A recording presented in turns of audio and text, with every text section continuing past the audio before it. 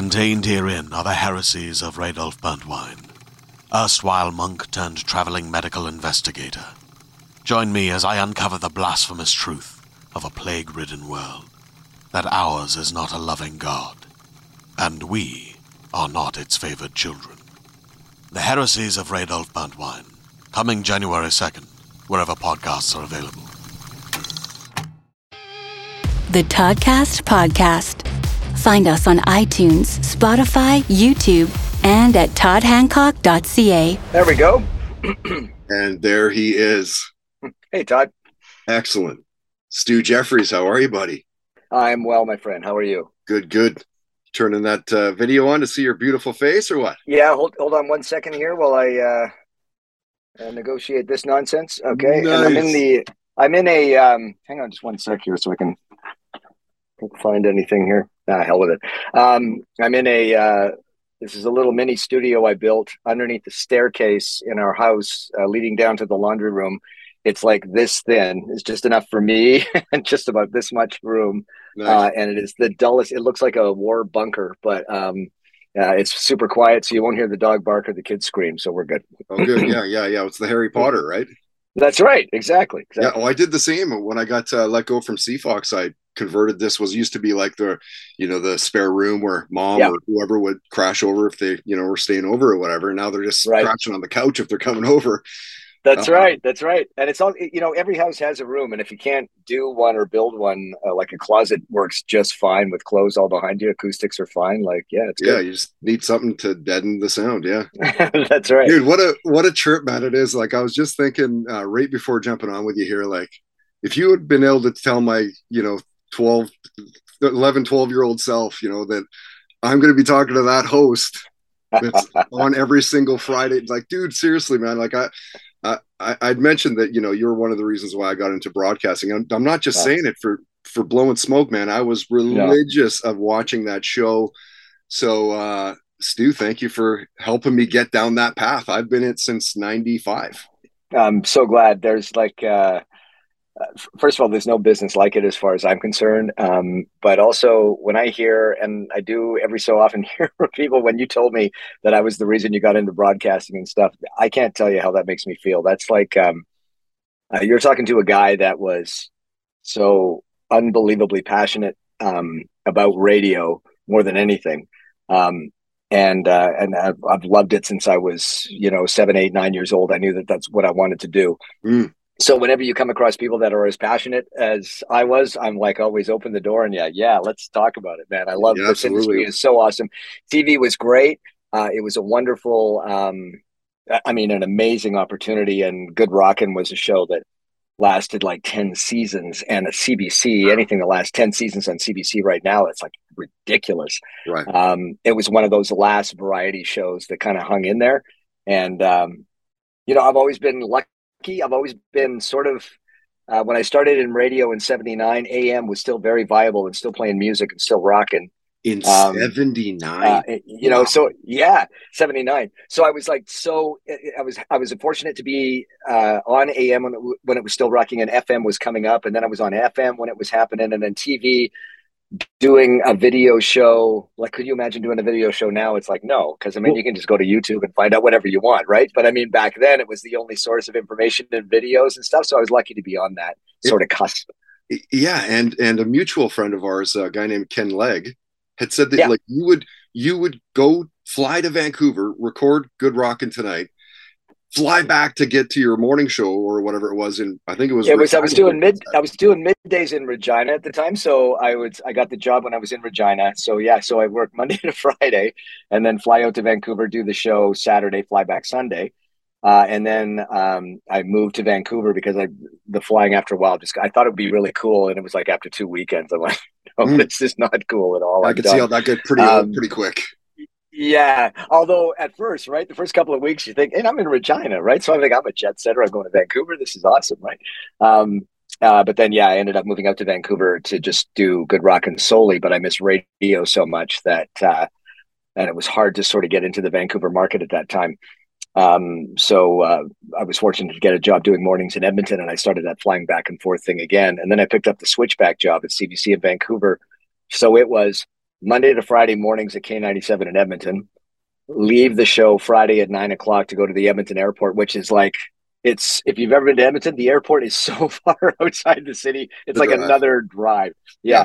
Yeah. And then flying out to Vancouver, good Rockin Saturday, switch back on Sunday, and then flying back again to do mornings Monday to Friday. So that, again, didn't last too long. But I think about it now, when you're young and stupid, and the world has kind of opened up for you. You're all in, right? You'll do whatever it takes, and Oh, for sure. I was happy to be part of it. Yeah, like, yeah, and consider, like, Stu, the time. Of course, it was just a different time as well, right? Like, no internet, yeah, of course. yeah, You had like Rolling of course. Stone and Spin and Circus if you're Yeah, looking for like music news, or you had yeah, you. yeah. And I hear that, and even while I was doing the show, I mean, it's funny, Todd. Like you, as the years go by, and I mean, don't get me wrong, when people say nice things about me, I love it. It's so wonderful. But I think that if you stay in something long enough, you'll be a legend, whether you're good or not. And I think people throw that icon sort of, name and whatever out there and say you're an expert at this and that. Well, it's just that I've been doing it a long time. Right. But yeah, doing, I remember having to go to like a newsstand to get a copy of USA Today for show prep back in the day. Whereas now, God, you got access to everything at your fingertips, and it's totally different. So even just thinking about Instantaneous. how that was all executed back there, yeah, Yeah, it's crazy. dude, it's insane. Like, and Yeah, and specifically, what would happen with your show and, like, Friday night videos, and there was other video shows around, but you would yeah, always play like the best, nothing but the best. It would be like Duran Duran, Hungry Like the Wolf, crazy video, yeah, yeah, yeah, Van Halen, Jump, and, like, Michael yeah, Jackson's Thriller, and like huge videos at the time, and still they're yeah, iconic now, right? yeah. Our producer of that show, Ken Gibson, was like, so, here was a guy that was, so I was probably 24, I guess, 24, 25 when I started doing that show. Mm, He was 50, maybe 55, looked like your dad. And you would never sort of put that face to a guy that's plugged into music. But oh my God, he was so good. And so he would introduce videos on that show. I remember I would write the scripts for them, and he would say, we're going to play a video from, say, Icicle Works. And you're like, who the hell is Icicle Works? And he said, well, I just got a good feeling about it. This guy could pick a hit like you couldn't believe. And so, so it makes us look great because we're on the forefront of all these great videos. You're seeing them for the first time or around the first time. It's right. all because of him. He was so good at that. That's incredible. So could you pick like a top, and we'll move on, of course, to other parts of your career and all that, but Yeah, I'm in your hands. Whatever you want to do, all I'm right, good. great. So for the good rockin', then I want you to think of like maybe like top three highlights. 'Cause one would be too hard. So, like, whether that's interviewing people or just stuff you did with the show. Right. Okay. So I would say you know, the highlight in terms of an interview, or interviews, I would pick two because they're so close to my heart. Paul McCartney and Mark Knopfler from Dire Straits. So they're two people that they're my wow guys. Yeah. And so to be able to talk to those two was amazing. And of course now this is obviously way before smartphones and stuff. So when you got a picture, that picture was worth like a million words, right? And I got both because I never asked anybody I ever interviewed. I never asked for a picture, and it was only Paul and it was only Mark Knopfler, and so those are two that still are on my wall of fame. That I'll always cherish, and they both ended up being wonderful people. McCartney, I will never forget. My producer Ken Gibson and I are in my hotel room hours before the interview, and we're going over questions, and he said, well, obviously we're going to have to talk about the Beatles. And I remember thinking, going, like he's talked about that all his entire life. Like, yeah, really? Like, are we really going to go there? And he said, well, God, like, I mean, you got to. I mean, he's a Beatle. And we were like, yeah, okay. And so we were coming up with questions that we might ask. And whatever my first question was, I can't remember. He answered the question and then took me through the entire cycle of him getting into music, him meeting John, the Beatles, the whole thing in like this most gorgeous minute and a half soundbite. And I remember thinking, of course, he's done it so many times. I mean, this is how he executes it, right? And I thought I just had I respected him then, but I respected him even more for his answer and for him to appreciate that we all love him because of what he's done before and what he's done now. And it was great. And Mark Knopfler, for the lowest key guy ever, had the greatest sense of humor. And, you know, he was put in, not like one-liners, but just the way he'd answer the questions were very tongue-in-cheek. And you could tell he's got a little smirk while he's answering. And I'm thinking, I never pegged you for that guy. I pegged you for a serious musician guitar guy. But clearly he liked to have a little fun. And we both kind of wore, for this picture we got, we both kind of had the same sort of outfit on, a jacket and a black T-shirt underneath. He had a blue and I had a red, and he was commenting on that.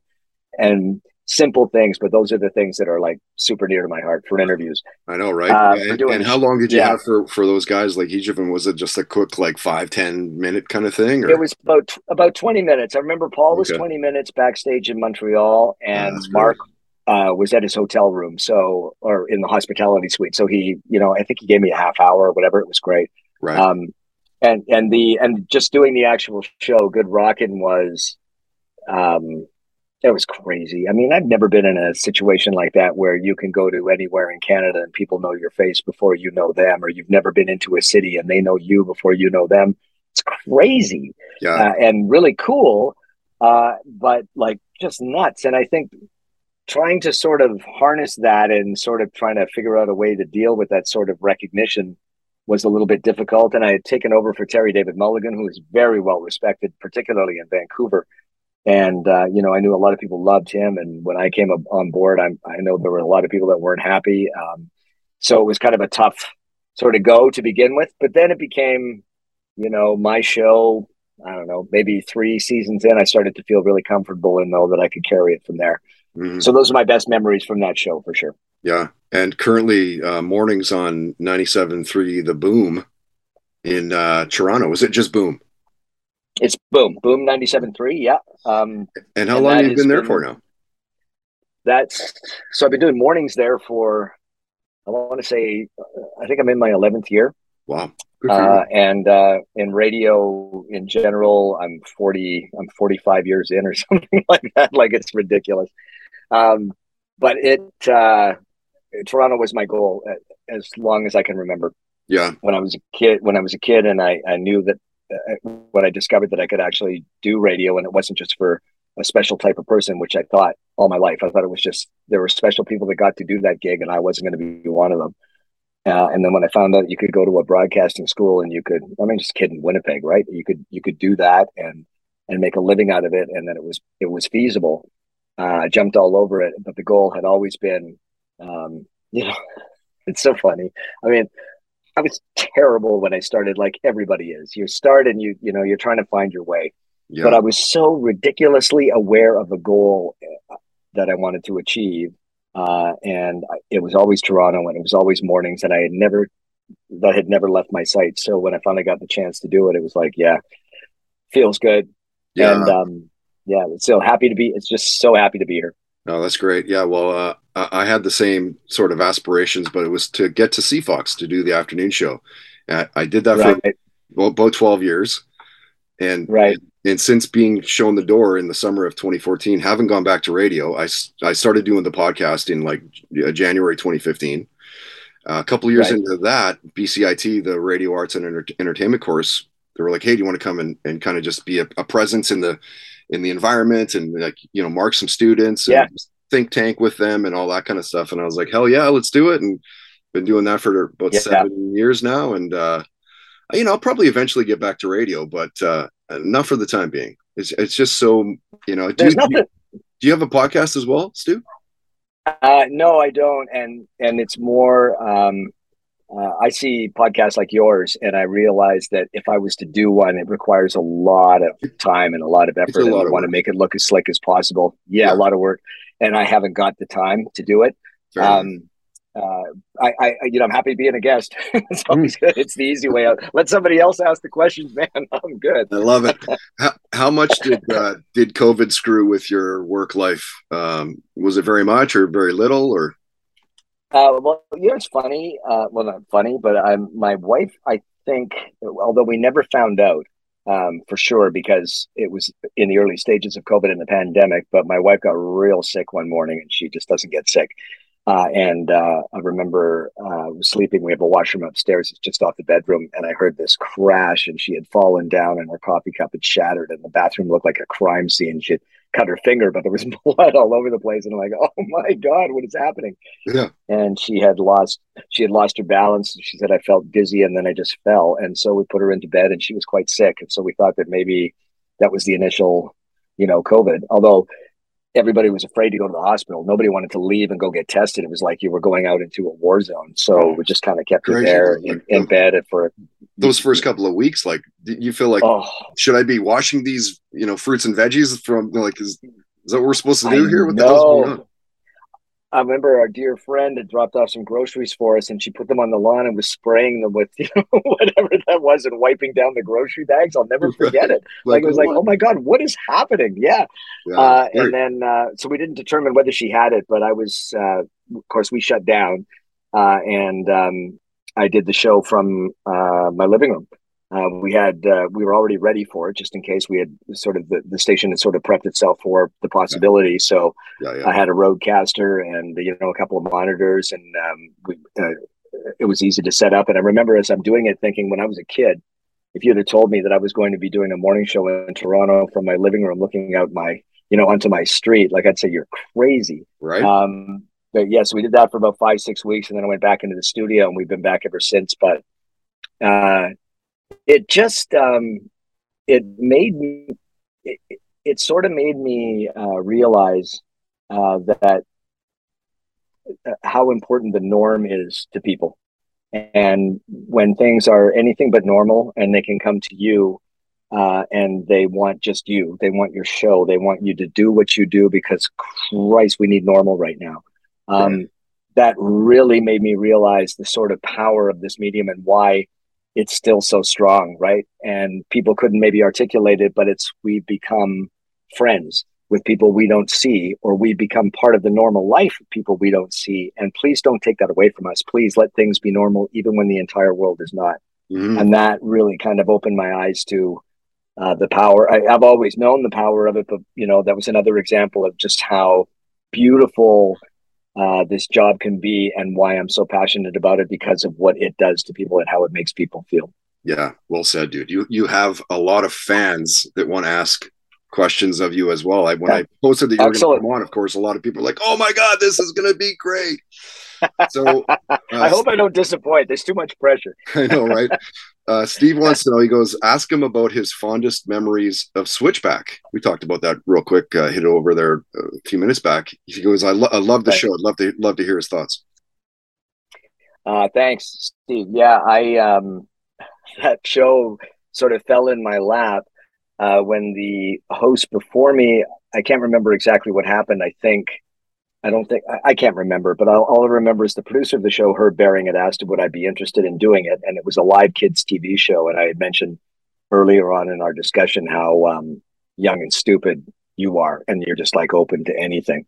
Yeah. I mean, if somebody approached me with that now, given my schedule, I go, there's no way I can do this. Sure. But when you're young and dumb, it's like, yeah, bring it on. And oh my God, it could have been the most fun I've had doing TV. And again, the sort of power of the communication and how you connect with your audience, the kids. I never knew that I was a kid person until I started doing a kid show. And I thought, oh my God, I love kids. Like, this is so there's the combination of innocence, wildness, playfulness, mischievousness, whatever, all met at that show. And with a live studio audience, oh my God, it was so much fun. Yeah. And I burnt in the end, I really burned out. Like, if I could go back again, I would love to redo the last couple of seasons and not be so exhausted. But I credit not only Herb, the producer, but Patsy McDonald, who was the director on that show, and everybody on that staff was so amazing at putting that show together. Nothing but fun memories. If I had the chance, like I said, if I had the chance to go back, I'd fix the last couple of years. But man, yeah, most fun I've ever had. Nice, nice. Claire says, has he ever had an interview go bad? Oh hell yeah, yeah. Like, Um, yeah, that's gonna happen over yeah, 4 decades. Come on. for sure, for sure. Yeah, and it's so funny. We did a trip to the UK in '86. I want to say 85, '86, whatever. And we went there for a week. And I mentioned the producer of the show, Ken Gibson, always at the top of things. And he's originally from London, I believe. So it was like going home for him, but he was in his element. It was like when we got there, we had a schedule of some of the bands that we would be interviewing, but as we drove to one interview, he was already setting up an interview with somebody else. It was a ridiculous schedule to the point where I remember going into some hotel, I guess, or something like that, or maybe a record place, I don't know. And I'm in the elevator and he's handing me a bio of Westworld. And he said, here, you're talking to them in 5 minutes. And I'm like, I had never heard of them up until that point. So I'm combing over the bio, trying to come up with stuff to talk about. And I just remember the name Westworld. And I'll never forget they had a song called Sonic Boom Boy. And I don't know if it did anything, but every time I think of the UK, I think of this band and this sort of one hit. It's crazy. But during this time, we sat down with Mark Hollis from Talk Talk, and he was just, I mean, he's dead now, and I don't want to speak ill of the dead, but he was just so mean. And, I got a real good example of don't think that you're good at what you do because you're not when you're not prepared for something like this. And I was not prepared for the way he handled the interview. Jesus and Mary Chain were another one that were just like, and I remember thinking they were being such jerks. And I remember like halfway through the interview thinking, at this point I could say, we're not going to play your video. And a year from now, no one's going to know who Jesus and Mary Chain is. Like I wanted to say it so badly, but it was like, no, let's keep talking, keep having your way, whatever.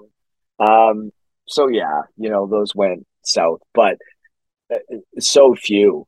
Right. I remember them because it was a disaster. And when I say so few, I don't say it because I was such a great interviewer. It's just that people were so accommodating. Everything was always so good. People were excited to present their stuff, excited to talk about their video, excited to talk about their new band. Right. And we had a national show, so they knew it was a great window to do that. So for the most part, everybody was really nice. I was really lucky. Yeah, that was the same for me. I think maybe 2, 3 at the most when I was at Fox. Like, yeah. It wasn't very many. And when it was, like, you could really railroad them to be like, one of them was Serge Tankian from System of a Down, right? And, he was just giving me these 1-word answers, and it was like he was being really short, and he was just, and like midpoint of the interview, I was like, dude, like if you don't want to be here, like we can wrap it up. Like that's totally fine or you could talk about the album and the fact that you're coming to Vancouver and that you're working with this person. Like it's up to you, right? Yeah. And bingo. Put it back on them, and they're usually pretty receptive, right? And that was the thing to me. It's sort of like, if you don't want to do it, you don't have to come in. I'm cool, man. I don't need to. I don't want to talk to you if you don't want to talk to me. Right. Stay away. That'd be awesome. But don't come in. If you are going to come in, then commit to it, for God's sake, and be a good person. Yeah. Yeah. Agreed. Yeah. All right. Sean goes, saw Top Gun 3. What was his last movie at the theater? My last movie? Oh, wow. It's so boring. Downton Abbey. Okay. I have become such a fan of Downton Abbey, and I have to say that the movie I saw, the second movie, the movie previous to that, was really good.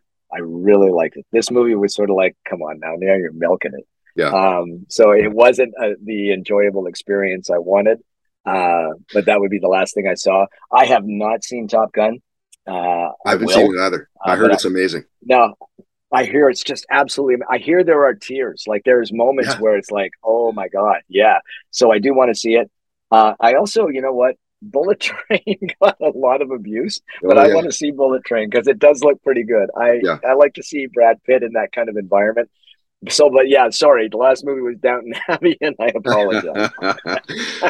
Are you a fan of all the superhero movies Oh Thor yeah, and yeah. Wonder Woman and all that bad. Saw saw Avengers Endgame with my kids and all three of them and my wife.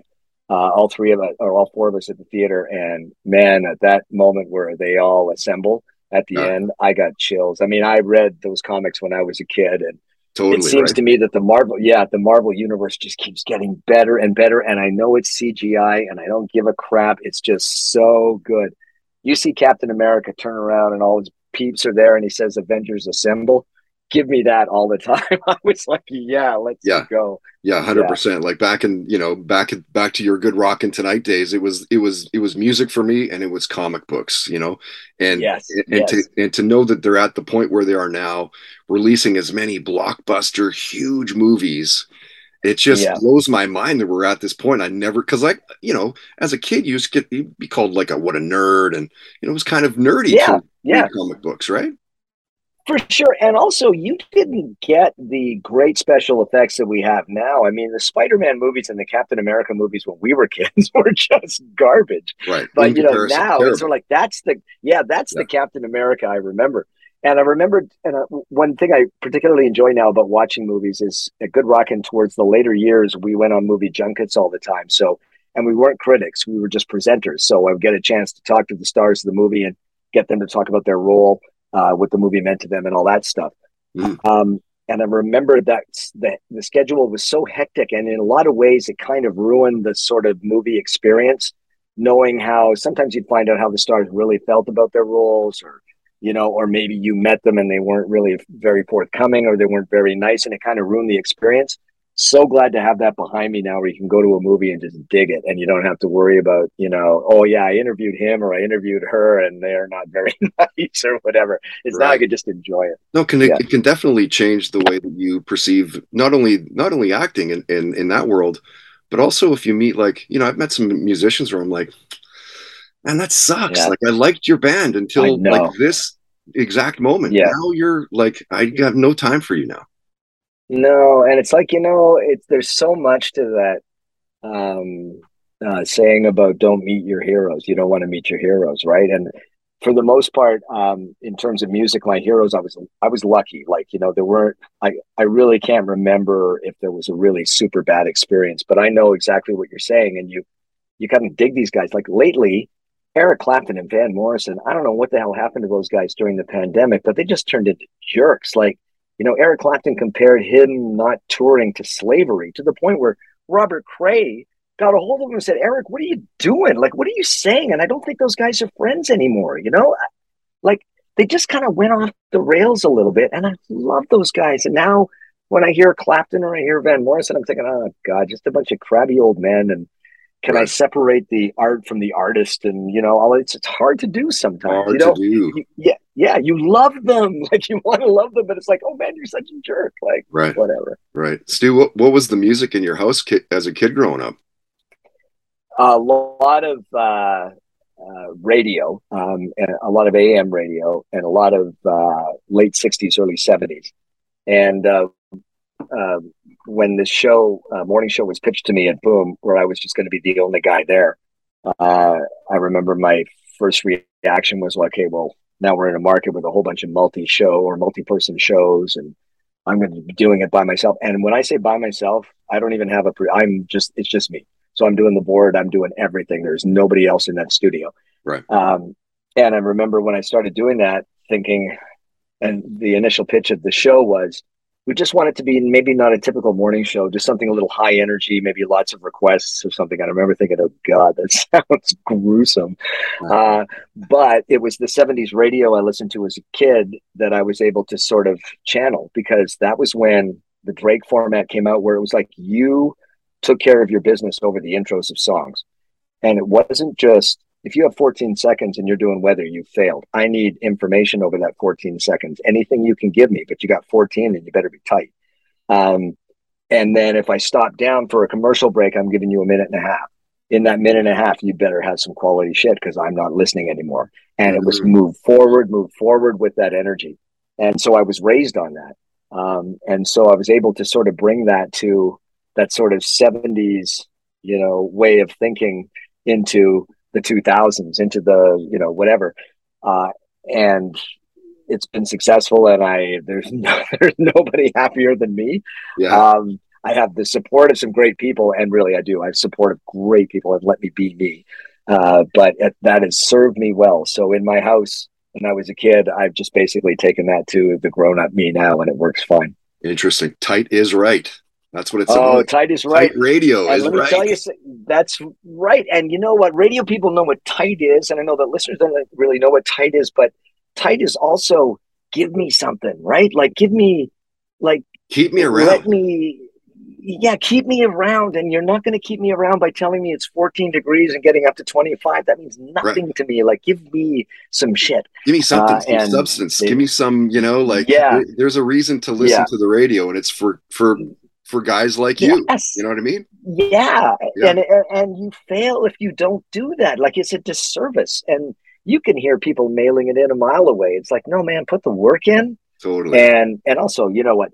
70s, 80s, 90s is our format. I was raised on that, so there isn't a song I don't know. So yeah, and you know Song, it and so it's the intimately. pop culture Yeah, that and it's like yeah, you're talking to yeah. like your buddy and your wife, and right, like Exactly, exactly. And you know when that song, when the vocal kicks in, and you know when it's over, and you know all of that stuff to the point where right, you hit it and you just feel you know what's coming. right. And boy, I tell you, that is such a wonderful place to be. And I don't know, it does. It feels like home. It's so good. That's awesome, dude. What was your first concert that you went to, and how old were you? 1974, I guess I was 14, and I went to see BTO with my buddy Donnie. I was in Winnipeg, and BTO was the headliner, and I loved them. My first album was Not Fragile. I mean, remember the first time I heard Not Fragile and You Ain't Seen Nothing Yet, I was like, oh my God, I love these guys. Sure. And so we got tickets to the show, and the Ozark Mountain Daredevils were the opening act. Oh, So that eventually yeah, becomes Joe Walsh. no, I don't know if Joe Walsh was I don't know if he was with the Ozark Mountain Daredevils. If he was, then that's one on me, man. I think All I so. remember is we got the album. My friend Donnie and I got the album, and we listened to every song so that we could sing along to the song. We had no idea who they were, right? And we heard Jackie Blue and If You Want to Get to Heaven and that sort of stuff, right? And we thought, okay, Yeah. cool, we know these songs, but let's know everything so that when the band comes on stage, we're going to be singing along. We did our homework. So I remember we get to the show and so the MC walks out. Ladies and gentlemen, the Ozark Mountain Daredevils are unable to be here tonight. They had some issues at the border or whatever the hell it was. So Donnie and I were going, oh man. And they said, instead, would you please welcome Bob Seger and the Silver Bullet Band? And we had never heard of Bob Seger before. He kicks in with Kathmandu, and we are like, oh my God, we're in rock and roll heaven. That is And we knew amazing. none of his songs, like none, until I think he busted out Night Moves, and then we kind of, oh yeah, I know that one. Oh, this guy. Okay, yeah. Yeah, yeah. And then BTO opened up, and we were like, it was like, oh God, talk about those. You remember your first concert, right? You never forget it. Your ears are Never. ringing, and it's sort Sure. of like that was the best experience of my life. That's amazing. Amazing. All right, Yeah. I'm going to wrap it up. One last. Well, it's not really a question. I generally just try to get guests of the podcast to share a near death story, like where they Oh, okay. they should have died. Okay. Wow, there's a couple. Everybody's always shoot. got one or two. Yeah. Yeah. Oh, for Yeah. sure. Yeah, we did a shoot at for Switchback at the Capilano Suspension Bridge, and I didn't. It was very safe, but I have a big fear of heights. And I remember they wanted me right in the middle of the bridge so they could shoot a promo, and I was hanging on to both rails for dear life. And there was a moment which is super out of body, and I'll never forget it, where I thought I was going to jump. Like I really did. I thought I was going to jump, even though there's no way you could have. I thought I was going to, and it froze me so much that I couldn't do it. I had to. When the camera was rolling, I said, "Can you stop for a sec? Because I really think I'm going to jump." I remember a cameraman, Hugh Henderson, came running up to me and, "You're okay. There's no place you can go. You're very safe. It's all good."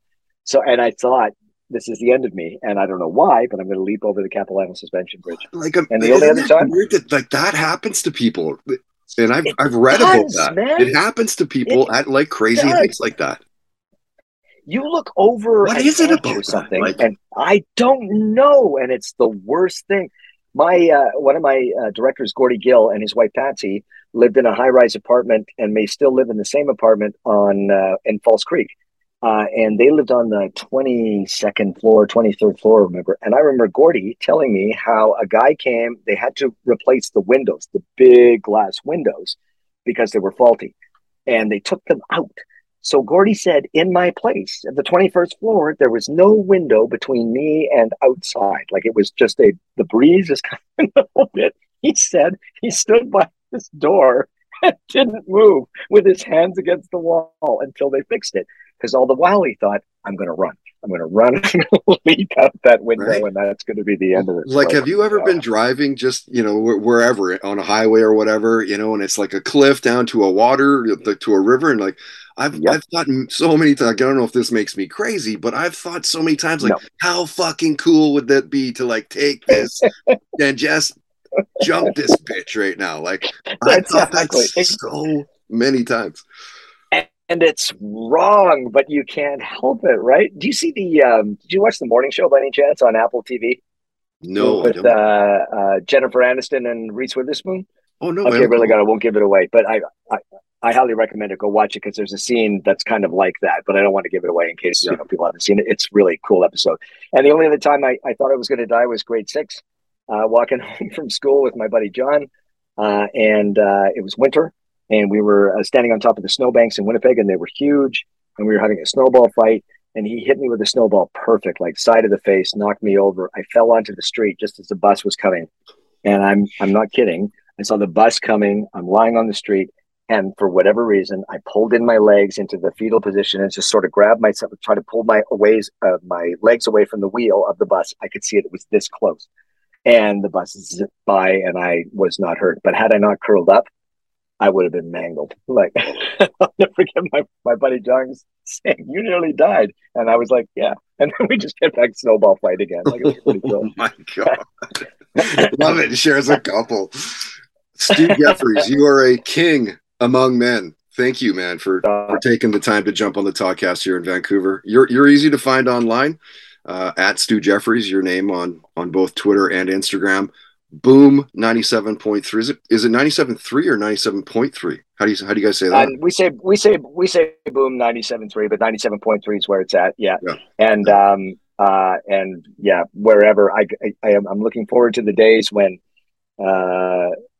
you can sort of put social media behind you and just have a conversation like we're having right now. I really appreciate it, man. It's so fun, and I love this stuff. I could do this forever. It's not just about talking about yourself. It's just about talking with somebody as passionate as I am about this business. So Todd, I appreciate the chance, but also appreciate being able to get your vibe as well. So cool, man. Right on, brother. I will keep in touch, man. I appreciate again you jumping on and helping me get down that path, man, because I've had like the best career. Wouldn't change anything. So much fun, isn't it? It's the so best, good. Right? It's so good, yeah. Follow along on Instagram, Twitter, Facebook, YouTube, and SoundCloud. Find us at Toddcast Podcast.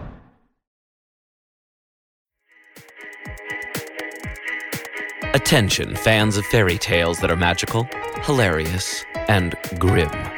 The award-winning Pinna original podcast Grim, Grimmer, Grimmest has new episodes out now. While you've probably heard of the Brothers Grimm, you've never heard these tales told in quite this way.